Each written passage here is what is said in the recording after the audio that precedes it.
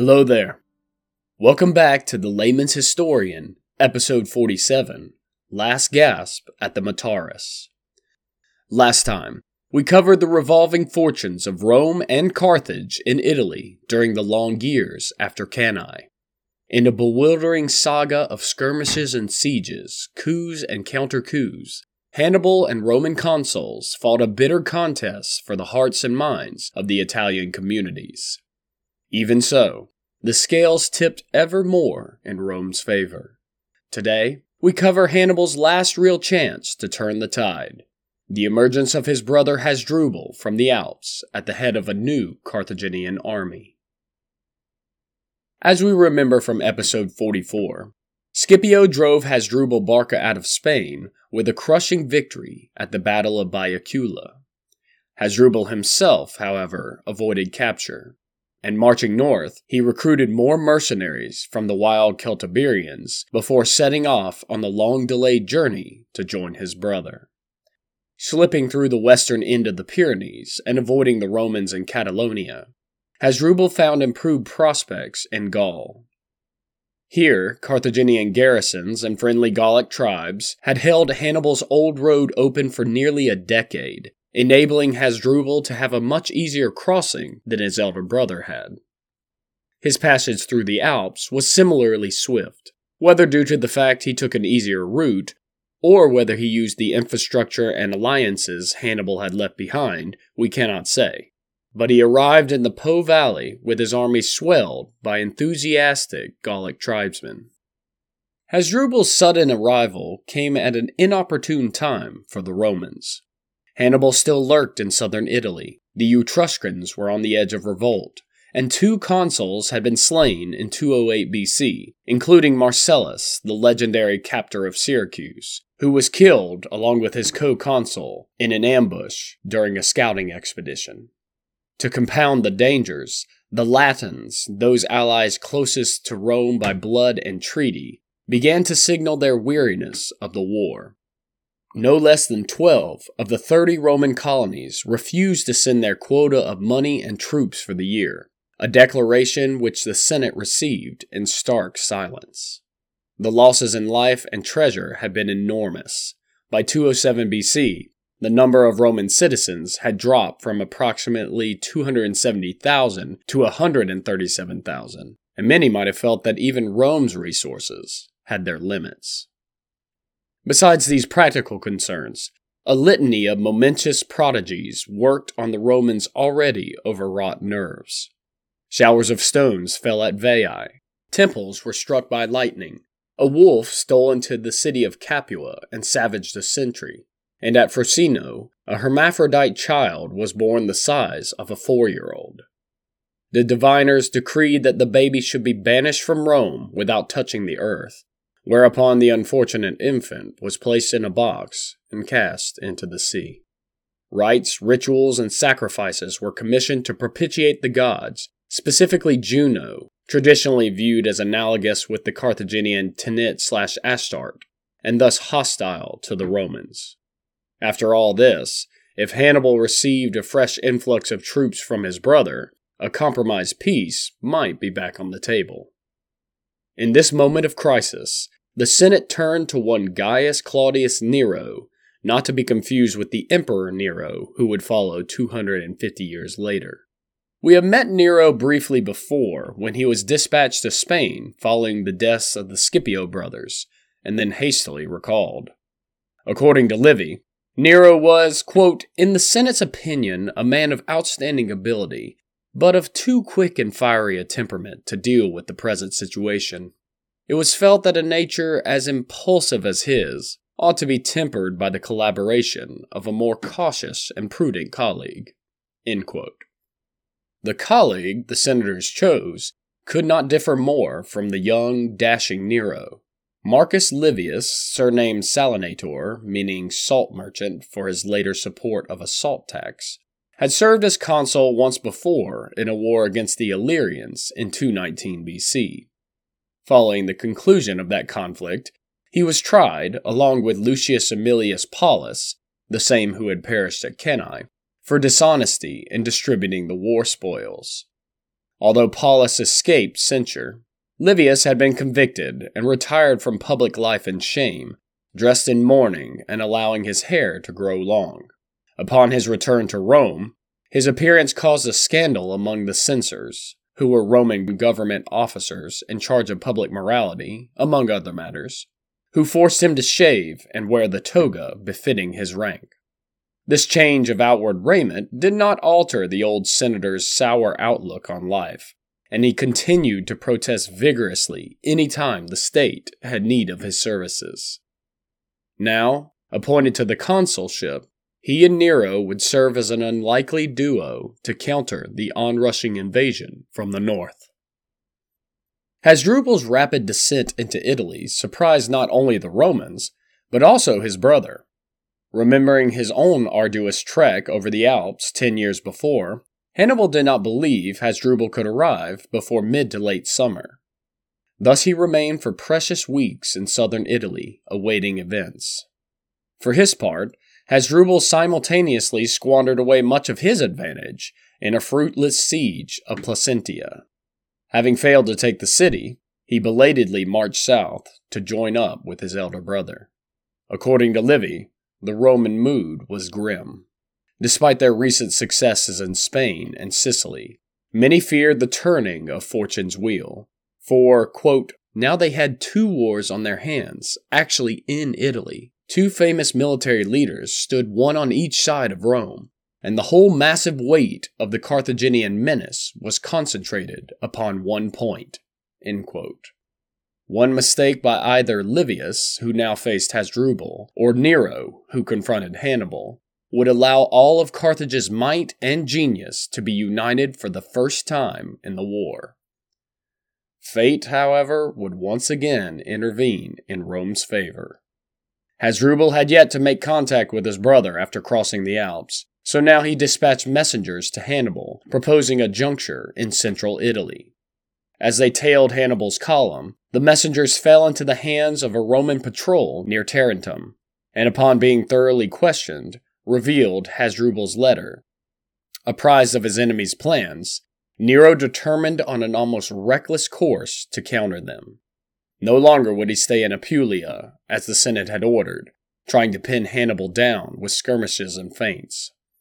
Instead, he would take the best of his troops, 6,000 foot and 1,000 horse, and march 250 miles to join with Livius and destroy Hasdrubal before Hannibal realized he had left.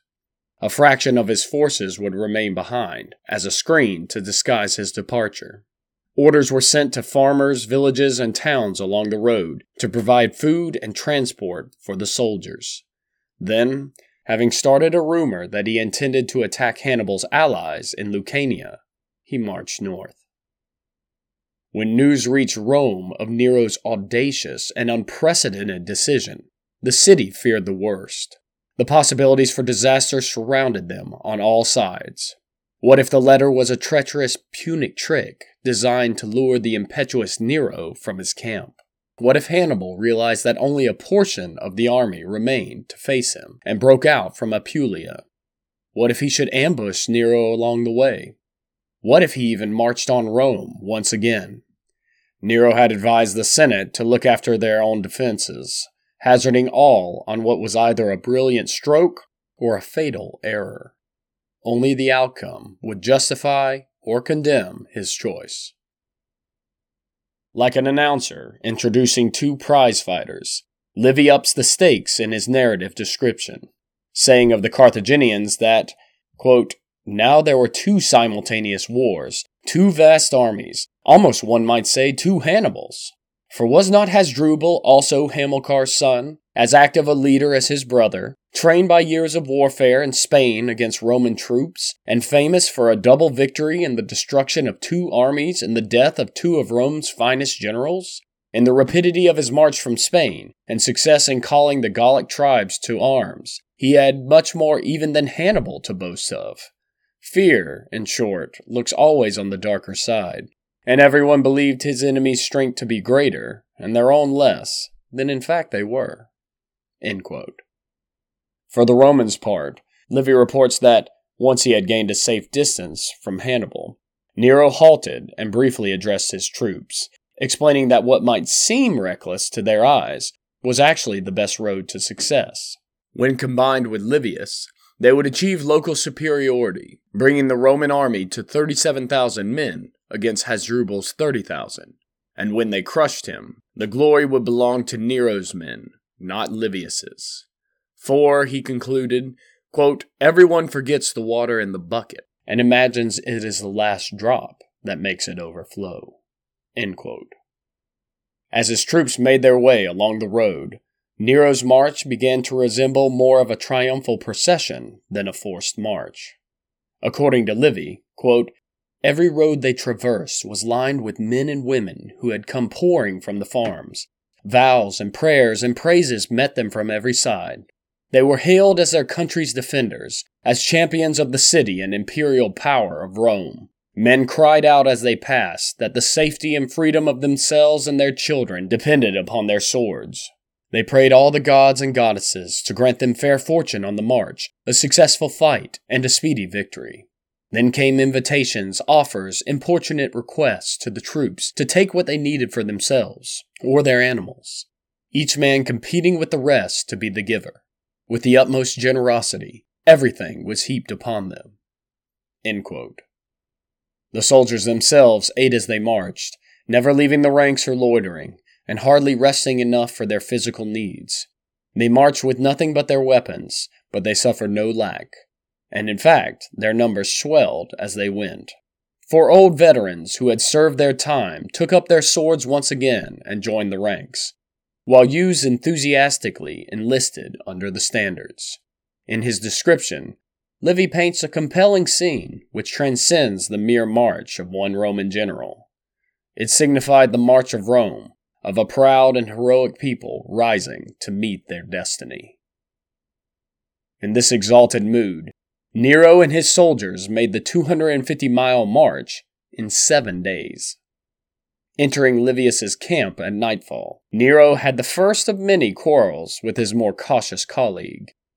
Having stalled Hasdrubal using Fabian delaying tactics, Livius was loath to commit to a full-scale battle, even with Nero's veteran reinforcements.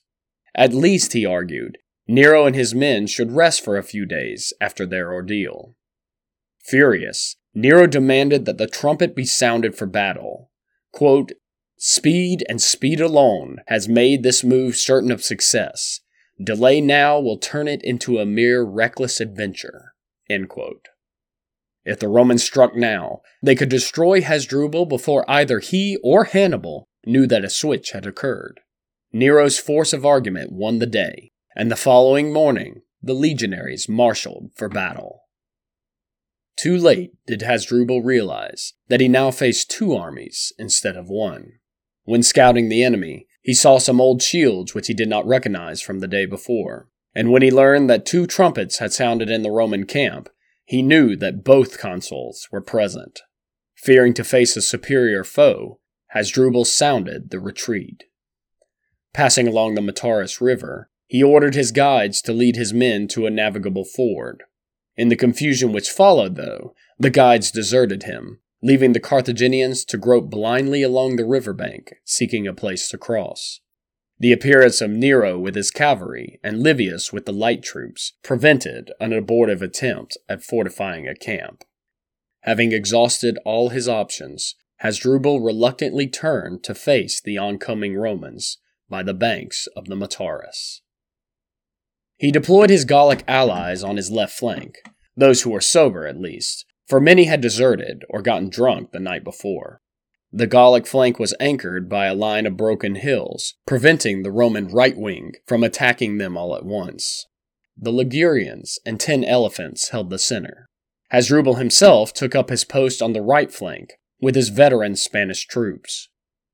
For the Roman side, Nero took the right flank facing the Gauls, Livius held the left facing Hasdrubal, while a subordinate commanded the center against the Ligurians. The battle began with a clash between the detachments commanded by Hasdrubal and Livius. According to Livy, quote, there now began a bloody conflict. There were the 2 commanders-in-chief, the greater part of the Roman foot and Roman horse, There were the veteran Spaniards, wise in the ways of Roman warfare, and the tough fighters of Liguria." End quote. An elephant charge drove the Roman standards back, but as the fighting grew more vicious and the animals found themselves pinned between the armies, they, quote, "got out of control, charging this way and that like rudderless ships between the two lines, as if they did not know to which army they belonged." End quote. Indeed, Livy reports that 6 of the 10 elephants were killed by their own riders instead of the enemy, for when the animals became ungovernable, the riders drove a chisel through their necks with a heavy blow from a hammer. Interestingly, he also notes that Hasdrubal was the first to come up with this ingenious insurance policy against elephant stampedes, but it would not help him now. Seeing the bitter fighting on the Roman left flank, and unable to make headway against the Gauls due to the intervening hills, Nero once again showed his decisiveness of action. Leaving a small screen to contain the Gauls, who, according to a dismissive Livy, quote, "always lacked the stamina to fight very hard," end quote, Nero quickly shifted behind his own lines to the Roman left flank, coming down behind the veteran Spaniards before either side realized what had happened. Until then, the contest had remained in doubt, but now, surrounded and beaten down on all sides, the Carthaginian lines began to break. Hasdrubal remained with his veterans throughout the bitter fighting, and his end was reminiscent of his Barcid father. Quote, "Hasdrubal's fame rests upon many exploits, but more than all upon his conduct in this last battle. It was he who kept his men going with words of encouragement, sharing their perils. He who rekindled the courage of the weary and faint-hearted, cursing their slackness or entreating them to rally. He who called back the fugitives to the colors again and again, forcing them to fight on. When at last no doubt remained that the day was lost, he refused to survive the great army which had followed his fame, and setting spurs to his horse, galloped straight into the midst of a Roman cohort. There, still fighting, he found a death worthy of his father Hamilcar and his brother Hannibal." End quote. So died Hasdrubal in Carthage's last gasp attempt to end the war in Italy. Rome's victory was complete. According to Polybius, whose numbers seem more reliable than Livy's, she had lost 2,000 men, but Carthage had 15,400 casualties, 10,000 dead, and 5,400 captured, along with the 4 surviving elephants. Included among the dead were obviously Hasdrubal, as well as other senior Carthaginian officers, crippling any hopes that even a shadow of the great army could be rebuilt. Nero did not rest on his laurels. After sending news to the Senate, he rapidly returned to Apulia to resume his blockade of Hannibal. He did not come empty-handed, however.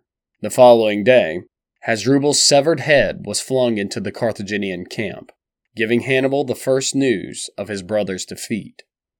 Under the double blow, Hannibal is said to have exclaimed, quote, "Now at last I see that the destiny of Carthage is plain." End quote. Whether this statement is a rhetorical flourish of Livy's or an actual quote, the fact remains that the Battle of the Metaurus is one of the most pivotal battles of the Second Punic War. Sir Edmund Shepherd Creasy ranks it, and no other battle in the Punic Wars, as belonging in his The 15 Decisive Battles of the World. Theodore Aurelius Dodge describes Nero's rapid redeployment in the north as, quote, "the finest strategic feat of the Romans during the entire war, as well as one of the exceptional marches in history," end quote. Despite being overshadowed by the glowing names of Trebia, Trasimene, Cannae, and yes, the coming Zama, it ranks equally with them in practical importance. The what-ifs are endless if Hasdrubal and Hannibal had effected a juncture in Italy. Could they have reversed the tide? What if Nero's gamble had failed? What if Hasdrubal had not wasted precious time besieging Placentia? What if his messengers had gotten through? We will never know what might have happened. As for Livius and Nero, both shared a joint triumph on their return to Rome. Although the Senate permitted Livius to ride in the customary 4-horse chariot, Nero had to be content with riding on horseback unattended, a result which increased rather than diminished his glory, since he had arguably done the most to win the battle. They both would go on to serve as censors after the war, and their quarreling would continue. At one point, they even tried to demote their colleague and force the other to sell his horse as punishment for past personal wrongs. Despite this subsequent squabbling, both men could forever lay claim to their great victory at the Metaurus. Gaius Claudius Nero particularly was memorialized in monuments and poetry as one of the great heroes of Rome throughout her later history, which renders it all the more unfortunate that, as Lord Byron notes, his story has come to be overshadowed by his infamous namesake, who would follow centuries later.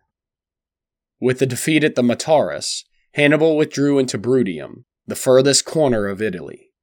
Here he would remain, too strong to be defeated openly, but too weak to effectuate anything of substance, hoping against hope that some miracle would save him.